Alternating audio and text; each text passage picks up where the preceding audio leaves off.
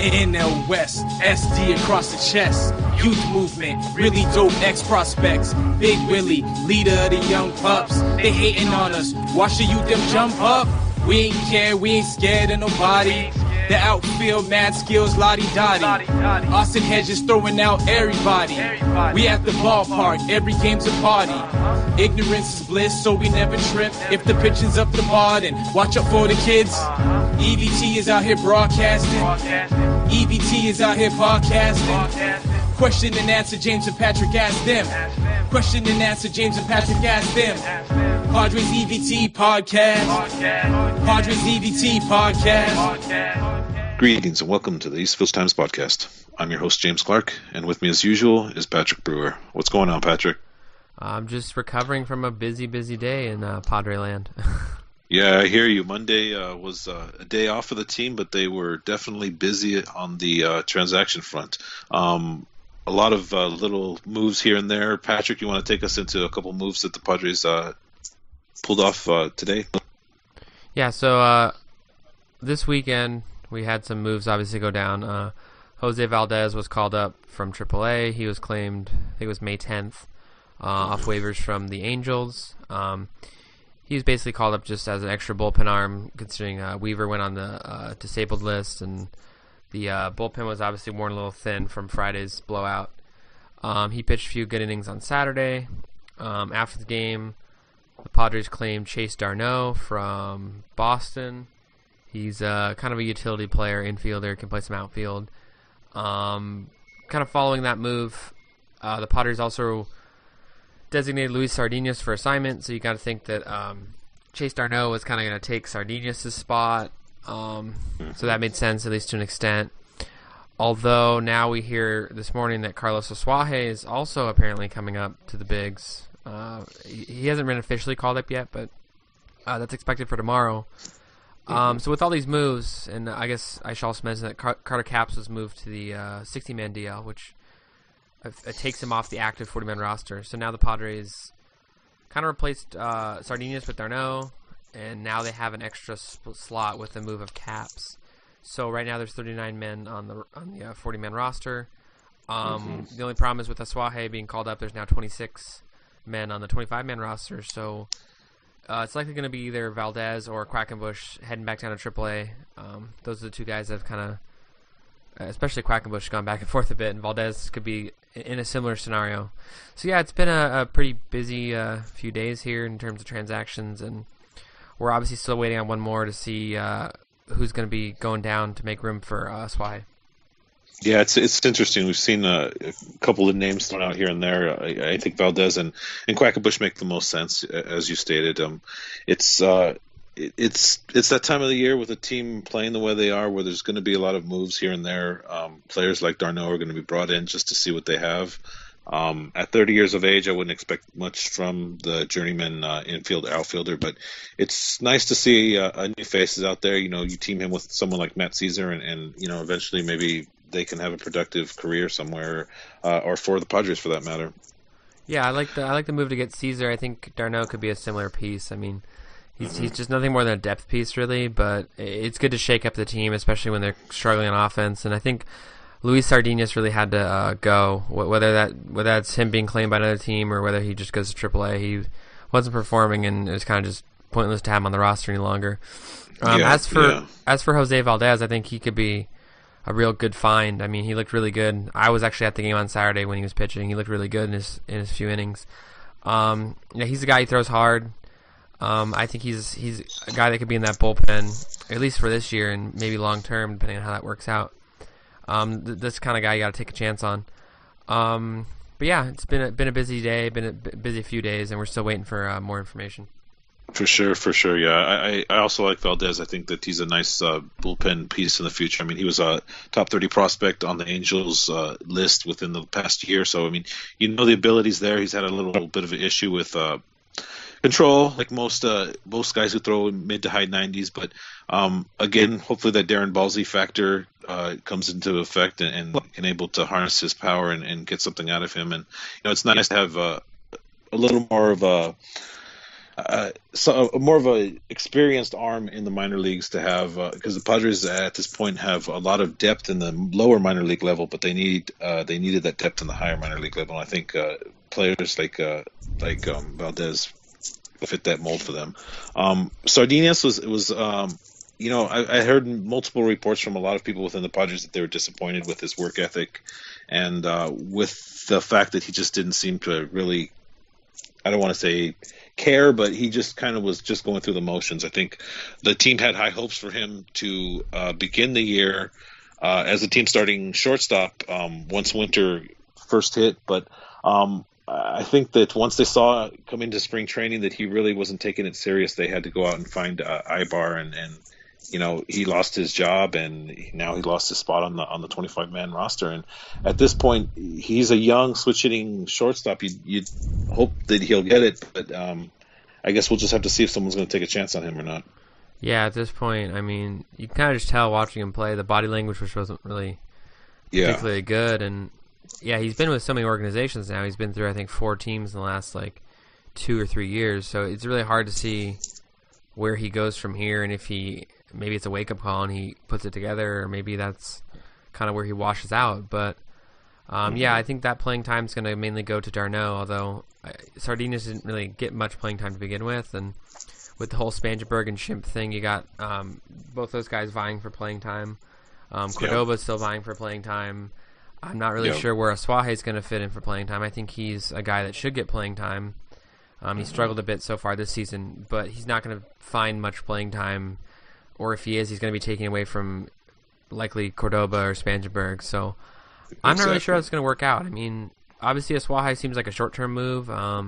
He may just be up for a few days until they find another pitcher to slot in for Weaver on Thursday, but until then, I can't see him getting more than an at-bat over the next 2 days. I'd be surprised if he played any more than that, and if he stayed up any longer than that. But I guess we'll have to wait and see on that. No, he's definitely far behind in the depth chart as far as middle infield or even third base is concerned. With between Solarte, Schimpf, and Spangenberg, and it's tough to say. Asuaje is a nice contact hitter, a lot of upside.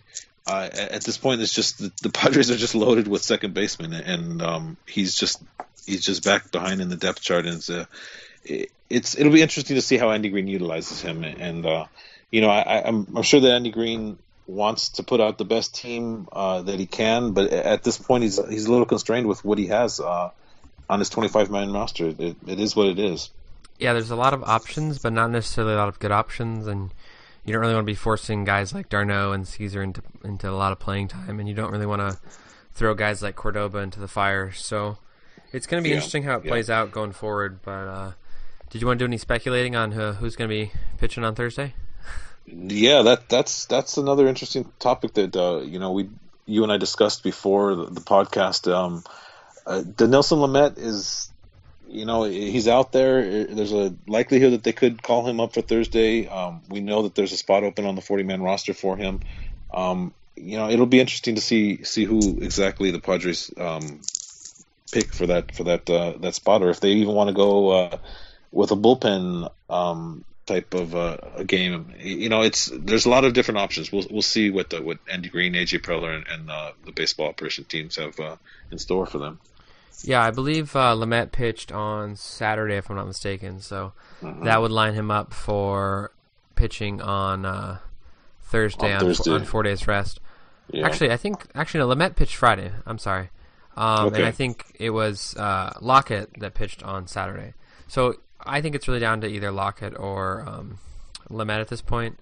Tyrell Jenkins was the guy who was kind of in the mix, but he actually pitched today, so they obviously didn't see that in the cards. Zach Lee was a guy who you probably would see in that spot, but he's currently on the disabled list. I think it comes down to either Lockett or Lamet. Not really sure who they decide to go with at this point, but it may really just be for one start, depending on how either Weaver or Cahill progress from their respective injuries. Definitely.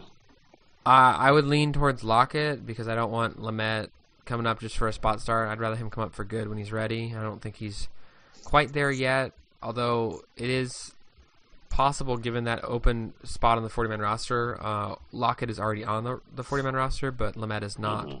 So if they choose to bring Lamet up, they have a spot ready for him on the 40-man. So I think the speculation is that it's going to be Lamet from some people. Maybe that's a better option, but I think long term, I think Lockett is a better idea for Thursday. Yeah, AJ Prella's having a sleepless night the last couple of nights for sure. I'm sure he's got a lot on his mind and a lot of decisions to make within the organization. Obviously, you don't want to rush Denilson Lamet until he's ready. Both Patrick and I are hesitant on bringing him at this point. The walk ratio is still pretty high with him. And, I understand he's a 24, 25-year-old. He's up there in age where he should be able to handle the rigors of a major league action. But at the same time, he's only at, 40, 50 innings pitched at AAA level, Patrick? Yeah. Yeah, you want to just ease back at this point because it's all about confidence with these young pitchers, and you want to make sure that he has the proper frame of mind when he's up there on the mound, and you don't want to damage that in the future. I mean, at this point, the Padres season is what it is, and there's no sense damaging the future trying to just get a little glimpse of glory in a player like him. Yeah, no need to rush him. I mean, I wouldn't do it. If it's for a start and he comes up, I'm not going to burn the place down, but I just don't think it's necessarily the right move. I think Lockett's a guy who is probably more ready. I mean, he's much less of a pitcher than Lamet long term. Doesn't have the same stuff. He's not going to be the same kind of pitcher. Yeah. But with that being said, Lockett has pitched more, and I think he's more prepared than Lamet would be. And I think they obviously view Lamet more highly than they do Lockett. So definitely, it really could go either way. For sure. Let's talk a little bit about Luis Perdomo, the poor outing that he had on Saturday. That really taxed the bullpen. It frankly came out of nowhere. I thought he'd have a decent start against Arizona. I know Arizona's a pretty decent hitting team, but let's talk about Perdomo and the interesting numbers that he's put up this year, and what you see in his future for the rest of the 2017 season. Yeah, I actually was at that game on Saturday, and I remember mentioning to people I was going with, I was like, well, Perdomo's pitching tonight, so it can't be as bad as last night when Weaver was on the mound. Yeah. And here I found myself watching a 9-0 game. So the Padres obviously scored late to stop the shutout, but yeah, Perdomo just didn't have it at all. It seemed like he was, I don't even know how to really say it. I mean, it seemed like he was just not altogether there. I don't know if something was going on mentally, but he was just missing his spots. He was making some good pitches. They were just getting hit. A lot of the balls I noticed were getting hit in the hole, so in the shortstop hole, or just kind of getting hit in the wrong spot where the defender wasn't standing. So I don't think it's as much he was getting really torched, but I think the balls were falling in. Long term, I think he's probably one of the best things the Padres have going right now, considering this kid is, 22, 23? He hadn't pitched above A ball prior to last season. They threw him into the fire last year. He finished the year strong. He started off this year pretty strong. He's actually 24. My apologies. Considering how he's never pitched above A ball, and now he's being thrown in the big leagues, I think you got to expect some starts like this. You got to expect those lumps. Same with Miguel Diaz. But I think long term, Perdomo's got all the makings of a guy who could be a really good find, and I think he's a guy that could be a member of the pitching staff when this team is going to be good again at some point. So I think he's definitely someone to watch, and he's definitely someone to, I guess, be thankful that we have him around at this point. Yeah, no, I mean, you said it right. I mean, he's at this point he'd probably be a AA, AAA pitcher if things didn't go the way they did. So the progression of him has been outstanding, and he's, like you say, he's going to have lumps. He's going to have days where he just can't find it, and we're just going to have to just move on. And unfortunately, his bad day came on a day after Weaver just got rocked. But it is what it is. It's tough. It's tough being a Padre fan. It really is. Luis Perdomo will be fine, though. It's about health and keeping him healthy and keeping him progressing and keeping his mental side correct, and that's what it's all about for the season. Yeah, it's all just learning experience from at this point. I mean, he's got a lot to work on, but he's doing all the things he needs to do to get there. Yeah, for sure. Okay, so let's move into our stat segment right now. There's a couple of stats that we want to go over. Kind of get the familiar with the listeners out there. I'm sorry, I'm having trouble talking, but get the listeners out there familiar with XBA and XWOBA. Patrick, give us a little bit about the weighted on base percentage and the expected batting average stat, and how that is used to factor in a player's worth on the offensive side. All right, so everyone knows batting average is just, I mean, how often a guy gets a hit out of how many times he's at bat. Weighted on base average, that's a WOBA. I mean, some people pronounce it WOBA. I say WOBA. So weighted on base average is basically the same thing, although it takes into account any time a player's on base, and it takes different events into different weights. So doubles are obviously worth more than singles, triples more than doubles, home runs more than triples. So it puts different weights on different types of events. So over at Baseball Savant, they're using StatCast, which has been used over the past, I think this is now the third season it's in full use. So they use exit velocity and launch angle to kind of estimate what a player's batting average should be or what his WOBA should be. So they kind of compare, based on how hard you're hitting the ball and what angle you're hitting the ball at, how high or low your batting average should be, or in the other case, your WOBA. And they're kind of compared to what you actually have and what you should have. So it's a way to determine which players are getting lucky on balls in play, which players are getting unlucky. And it's just a better way to evaluate a hitter, because there's a lot of noise in batting average and even weighted on-base average, although it's a lot better. It's a lot more complete as a stat. There's obviously a lot of noise there. There's fluky plays. There's defense, maybe an error not called an error. Stuff like that can skew the data a bit. So the real reason that they do this here is to find the difference between the two. So how far a player's expected WOBA is, I guess, how far it deviates from what you actually see. So just kind of run down some numbers. I guess I'll just throw a couple examples out there. So Will Myers, his expected WOBA is 340. His actual is 365. So he's actually doing better than he arguably should be based on his batted ball profile. Manuel Margot, same way. His expected WOBA is 276. His actual is 311. Just to name one more, Ryan Schimpf is at 311 for his expected and 315 for his actual. So all three of those guys have actually benefited from some luck early in the season. So really what this tells us is there could be some regression in store for each of those guys. And I actually found out that out of all the Padres players, out of all batters with at least 20 at-bats, there is 9 guys who actually are exceeding expectations by this stat. So guys that they have higher WOBAs than you would expect based on their batted balls. Solarte, Hector Sanchez, Matt Caesar, Luis Sardinas, who's obviously no longer with the team, and Luis Torrens they're the only 5 that have gone the other way. So their actual results are worse than what their results should be. So those are the guys that are having a little bit of bad luck. And I think Solarte is one of the guys who you kind of expect. He's got a expected WOBA just over 300. His actual is just 284. So what this tells us is that a lot of the Padres players are getting some good luck on batted balls, and I know the offense hasn't been great, but we actually may be expecting at least some regression of these numbers, given those differences. Yeah, no, definitely. I mean, let's get right into Solarte in particular. You're saying that he's hitting the ball well. He's just not finding the holes properly. I mean, in layman's way, is that how to kind of analyze the stat? Yeah, in a way, it's not finding the holes. I mean, not benefiting from, maybe you're hitting a ball at a defender who's in the right spot. Maybe you're hitting the ball well, but it's just right at a defender. Solarte's not really making, I'd say he's not really making great contact. He's making too much soft contact. He has the second highest soft contact rate on the Padres. He's 28% of his balls are hit softly. He's only hitting 22% of his balls in the hard category.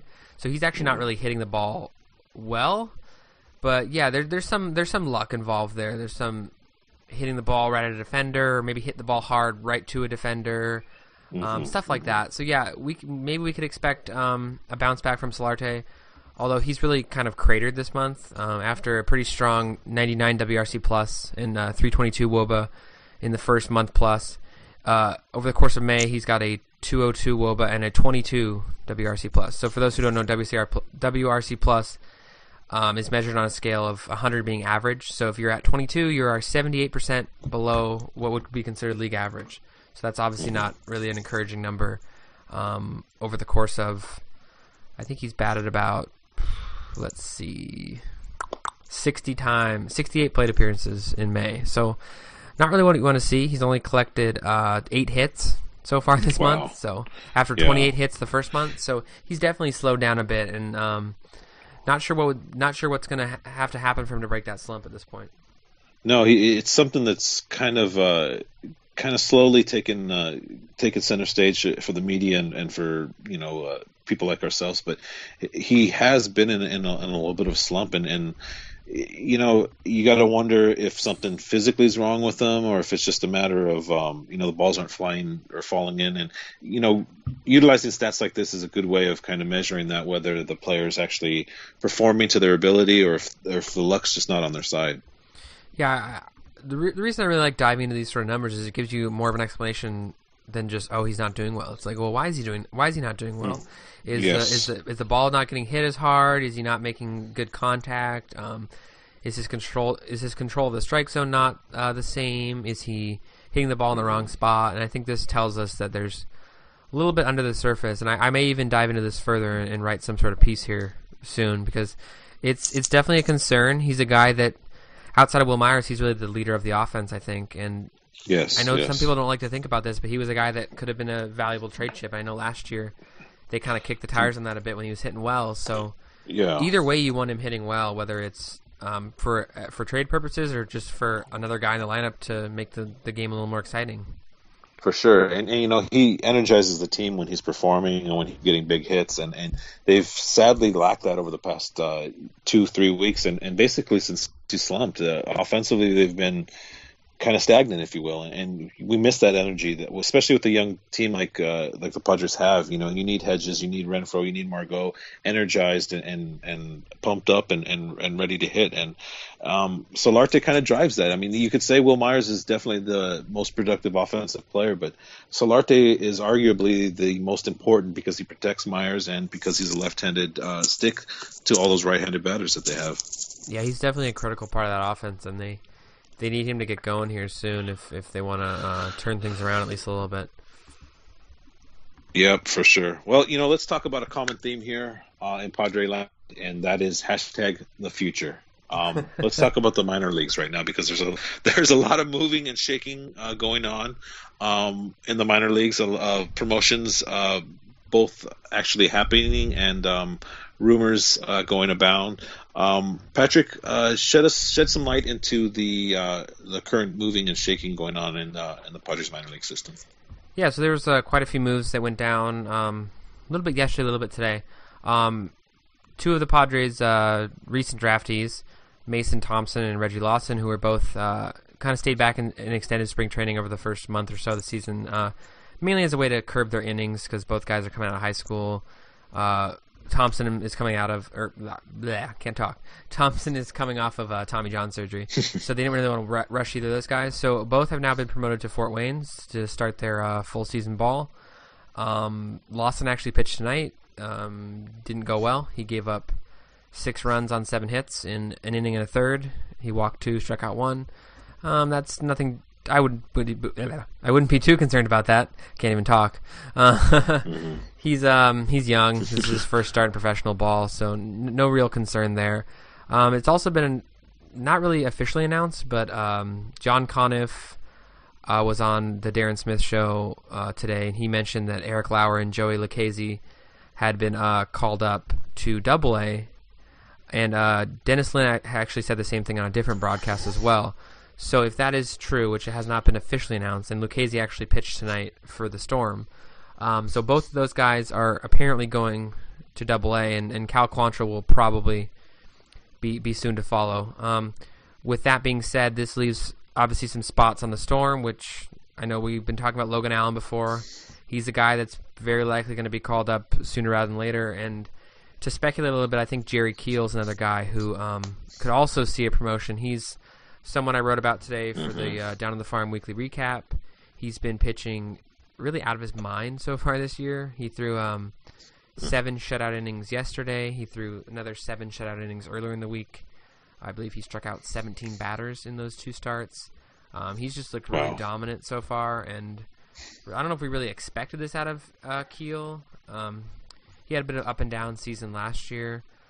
But yeah, he's just been really great this year, and he's definitely worthy of a promotion. And with a few open spots, I think him and Allen certainly will get the call. And my apologies, Keel actually gave up 2 earned runs in his earlier start this week. But even so, 14 innings, 2 runs, pretty solid. Start before that, he threw 6 2/3, gave up 1 earned. He's only really had 1 bad start this year so far, so he's definitely been on his game, and he's a guy that I could see moving up to Lake Elsinore sooner rather than later. Yeah, no, I'd be excited to see him up in Lake Elsinore. We've done an interview with him. He's a good guy. He's a California guy, from what I remember. It's just fun and exciting seeing the Padres players progress like that. Of course, there's a couple players here and there that haven't progressed quite like we want them to, and we expected that. The point is the Padres just surrounded themselves with so much talent that some of them are really going to be excellent players. Some are going to progress and fizzle out, and it's just exciting to see the team progress and players get better. Lauer in Double-A is that's an interesting thing. At this point, would a September call-up be out of the question with him? Talk to me. What do you think if he's able to perform at a hitters league like San Antonio and like El Paso? I would put the odds of that very, very slim. There's no real reason to rush a guy like that. I know Eric Lauer was quoted saying he wanted to be in the big leagues next year when he was drafted last year. Yeah. So I don't see that happening. I think that's a little aggressive, to say the least. But him and Lucchesi, I think they could be fast movers. I think both guys theoretically could be in the majors next season, at least by the end of the year as call-ups. I'm not ready to say they're going to start the year with the team, or if they're going to be up in the first month or two. That's way too early to project. I know. Yeah. I know fans love to ask when so and so going to be up, and I am always skeptical of saying any sooner than kind of in the future, especially when there's still 2 levels to jump, and you really can't evaluate when they're ready. Yeah, you really can't evaluate a prospect until he's in Double-A. That's really when the talent level gets to a point where you can really say whether this guy has major league potential. I mean, it's great to dominate low A and high A, but Double-A is the real test, and we'll have to see how these guys do over the next few months. And I don't think it's out of the question that either could be in El Paso by the end of the year, but I wouldn't say San Diego is a likely option at this point. No, I agree with you, but if they make it to El Paso and are able to perform, that bodes well for the 2018 season, and the chance that we will start to see the Lauers, the Lucchesis, the Quantros even kind of trickle up to the pitching staff, and once that happens, things are going to start to progress pretty quickly, and it's good. It's an exciting thing. I mean, look at Fernando Tatis Jr. at the age of 18 and how he's performing at Fort Wayne. You would have to assume that a promotion with him would be in order very soon as well. And if he can finish at Lake Elsinore and even at in San Antonio next year and El Paso the year after or whatever, you're looking at him possibly being able to make the major leagues at 20 years old. Obviously I'm being way presumptuous here. I mean, he's got a lot of issues, plate discipline issues and other problems that he needs to work out, but it's still exciting to see players able to progress at the level that they are, especially when they're younger than the players that are surrounding them. Yeah, I think that would be a little too aggressive for Tatis. I think he probably spends the whole year in Fort Wayne. But exactly. But it's still. I mean, if he can hit close to 350 or 300 and produce offensively at Fort Wayne, then there's no reason not to start him out in Lake Elsinore next season. And you can see that progression, and it's exciting. We don't want to see him having to repeat Fort Wayne next year or repeat it for 2 years or not get it. So it's I'm just excited because I see the progression and I see the future, and seeing the growth from a player like him in particular is it's phenomenal. Yeah, at 18, he's very impressive, and he's a guy that could very well be a quick mover if he works out the kinks, the strikeout rate, and some issues on defense. He's probably going to be moved to third base long term, so he's got to figure out that a little bit. But yeah, he's a guy that definitely is impressive so far, and he's someone to watch. Yes, definitely. It's exciting times. Definitely exciting times for Padre fans. Any other minor league stuff that we want to discuss before we move on to some rapid fire stuff? Not really. No. Okay, I think we are good. Let's get into some rapid fire stuff. Luis Robert just signed a $25 to $30 million contract with the White Sox. Yeah, I'm not sure the official money ever came out, but somewhere in that neighborhood. Somewhere in that range. So we were looking at the Padres would have to put in about $50 to $60 million for that young man. He's a talented young player. Nobody really knows what he's capable of at this point. Do you think the Padres made the right move in kicking the tires on Robert but not pulling the trigger? Yeah, I know some people are upset that they didn't kind of cap off this signing period by going more all in and signing Robert, but I'm not sure if he was a good investment at $50 or $60 million. I've heard conflicting reports about the kind of player he is, the kind of work ethic he has. I mean, he could be something good. He could be Yoan Moncada. I mean, obviously Moncada hasn't proven anything in the bigs yet, but at the same time, he could be a bust. So I'd rather the Padres save that $50, $60 million and spend that either next year or the year after on either free agents or contract extensions for some of these young guys. So I'm not too choked up about the move that not signing him. So I think it's going to work out for the Padres either way. Yeah, I liked him very much. I think he has ability, but at $50 to $60 million, I really can't justify spending that at this point. It's better to you don't want to put all your eggs in one basket is what I'm trying to say. Yeah. I would have much rather, if they wanted to spend another $50 million, I'd much rather them go out and sign 5 or 6 other minor international prospects who could eventually develop into something. Mm-hmm. Not to say that Robert is not going to be an all-star caliber player. At this point, we don't know. I mean, is he going to be Yasiel Puig? Is he going to be Castillo from the Red Sox, who he's just – I mean, how much money did the Red Sox pay Castillo? I mean, didn't he get $30-40 million? Yeah, and he's in the minor leagues. When they signed him? Yeah, exactly. So you don't know. Giving an 18, 19-year-old kid $30 to $40 million sets them up for the rest of their life. So it's about motivation. How are they motivated to play? How much are they motivated to play? Do they want to be an all-star? Do they want to be a Hall of Famer? Do they want to be the best in the world, or are they just happy cashing in a paycheck? And yeah, it's definitely a weird conversation. That's something that Chris Kemp from the Padres International, he needs to get in there and look at this player face to face in their eyes and see what kind of passion they have for the game.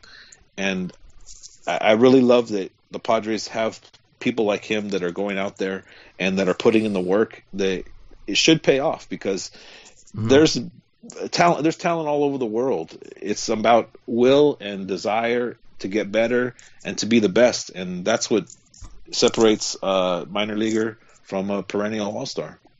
Definitely. All right, so let's talk Padres bullpen.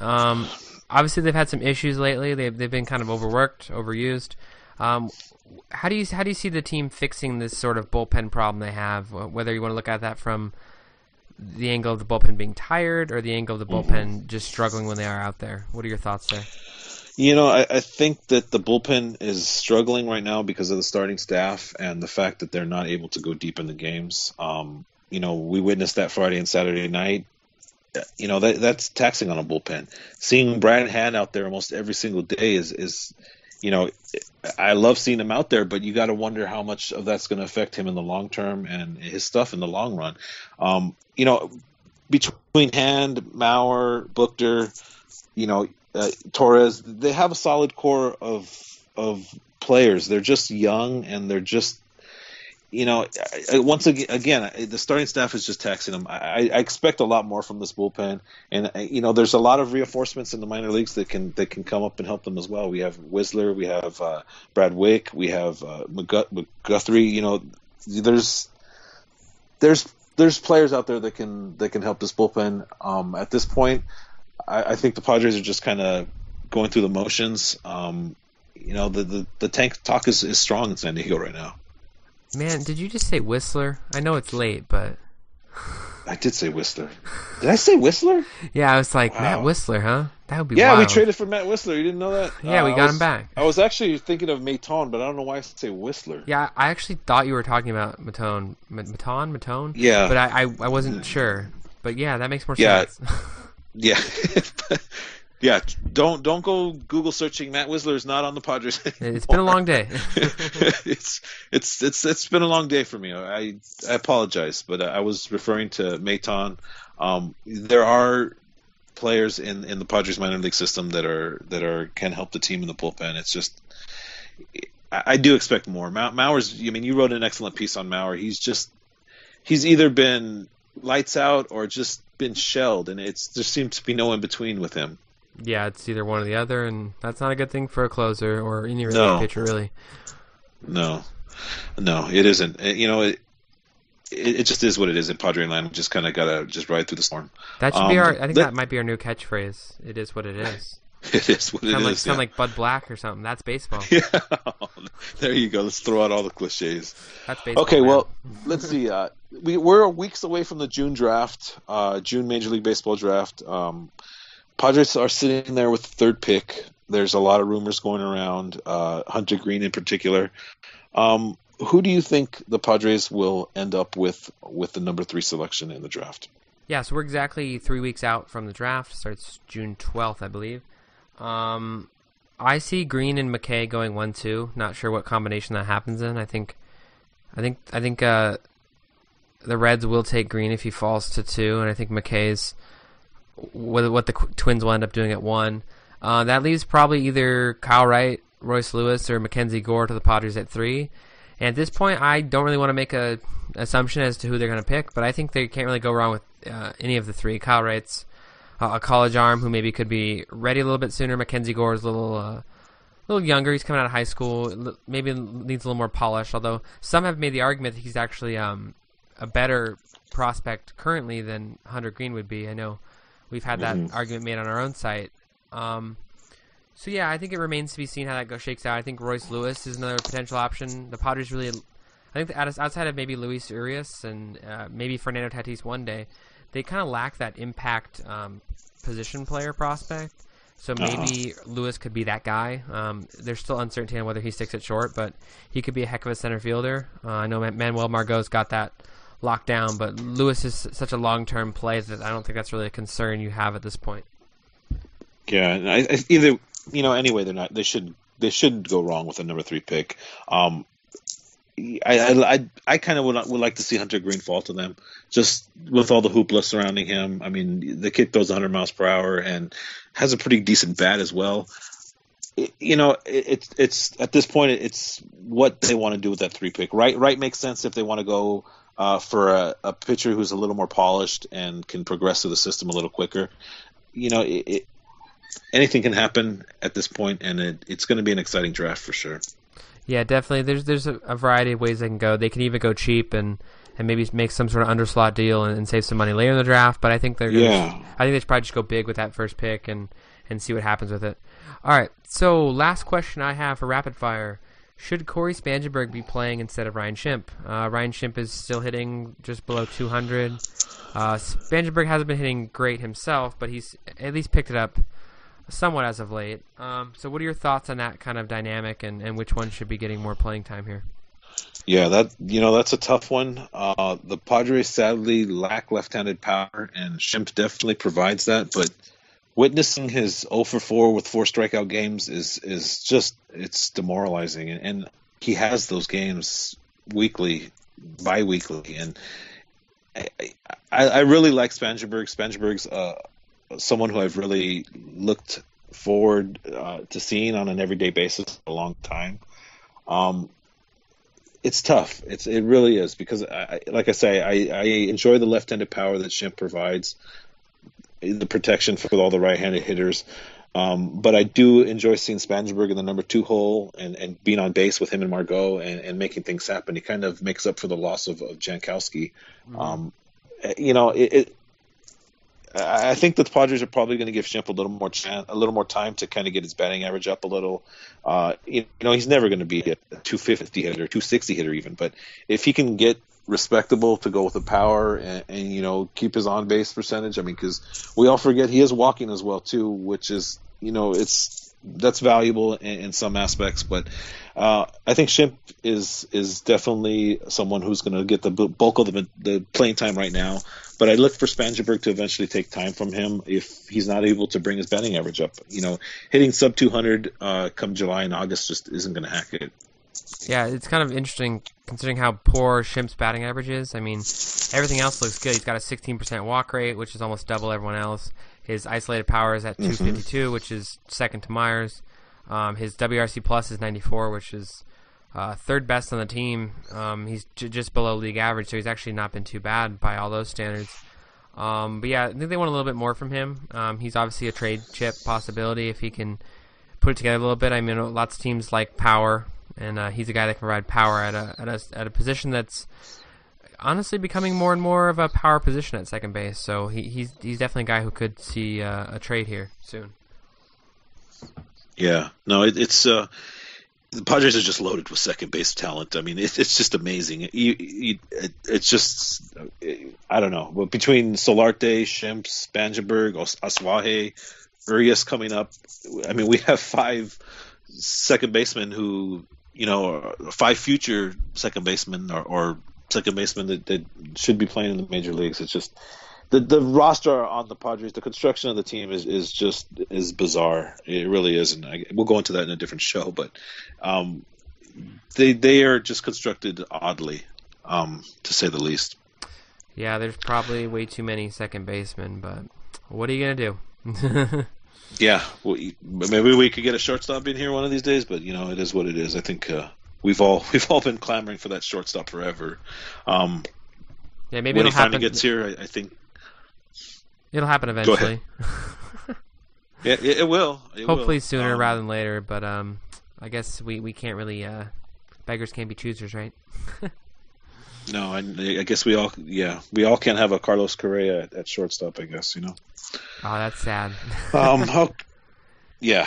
Sorry, I didn't. Well, it is a Padre podcast, so I just want to leave us all in a somber mode. You always have to leave right us on a somber note. That's how it works for sure. Yeah, I'm a positive Padre fan, but at the end, it's about reality too. Oh yeah, gotta be realistic here. We can't be telling the lies. Definitely. Well, so a lot of moves in Padre land this weekend and the past couple days. I would expect to see more from this team. Once trading deadlines talk starts to heat up, I would expect to see the Padres' names out there. Look at Clayton Richard, what he did yesterday. With his 1-year contract, I would expect the Padres to be shopping him as well. Yeah, he's the guy that could return something. He's not a big value type of guy. I think Cahill maybe a bigger value. But at this point, you gotta get what you can get. So. Yeah, no, it's at this point it's about hoarding prospects, and that's what AJ Preller is going to be doing for the next 12 to 18 months. All right, folks. Well, thank you so much for listening to our podcast, episode 36 of the East Village Times podcast. We will be back later on this week. We have a guest scheduled for Friday. It is none other than Mudcat Grant, who will be joining us from the road from Washington on Friday morning. So look for that. Patrick and I also have some extra special guests lined up in the coming weeks. Patrick, I don't think we want to necessarily to tell our hands just yet, but we have some pretty cool guests that we have that we're working on bringing you some exclusive content here from East Village Times. Patrick, want to just head us out of here? This has been a rough show for me. It was a long day for you, I know. All right, so I'm on Twitter at PatrickBrewer93. James is on Twitter, EVT_news. That's our website's Twitter. James is on Twitter himself at EVT_J Clark. We also have a Twitter for our podcast that is EVT Podcast on Twitter. So give us a follow on all those Oh, I can't even talk now. Give us a follow on all those accounts. We are also on iTunes, the East Village Times podcast. We're hosted on Podbean. We're on Stitcher. We're on Podcast Republic. Any sort of program you use to listen to podcasts, you can find us on there. So give us a follow, like us, review us on iTunes. I saw a review on there. I appreciate that. It's always good to hear kind words, and I'm glad that we're doing a good job here. Definitely. We'll even take some constructive criticism at this point. We're a work in progress, and all comments and questions are definitely greatly appreciated. Thank you so much, folks. East Village Times podcast is signing out. EVT is out here broadcasting. EVT is out here podcasting. Question and answer, James and Patrick ask them. Question and answer, James and Patrick ask them. Padres EVT podcast. Padres EVT podcast.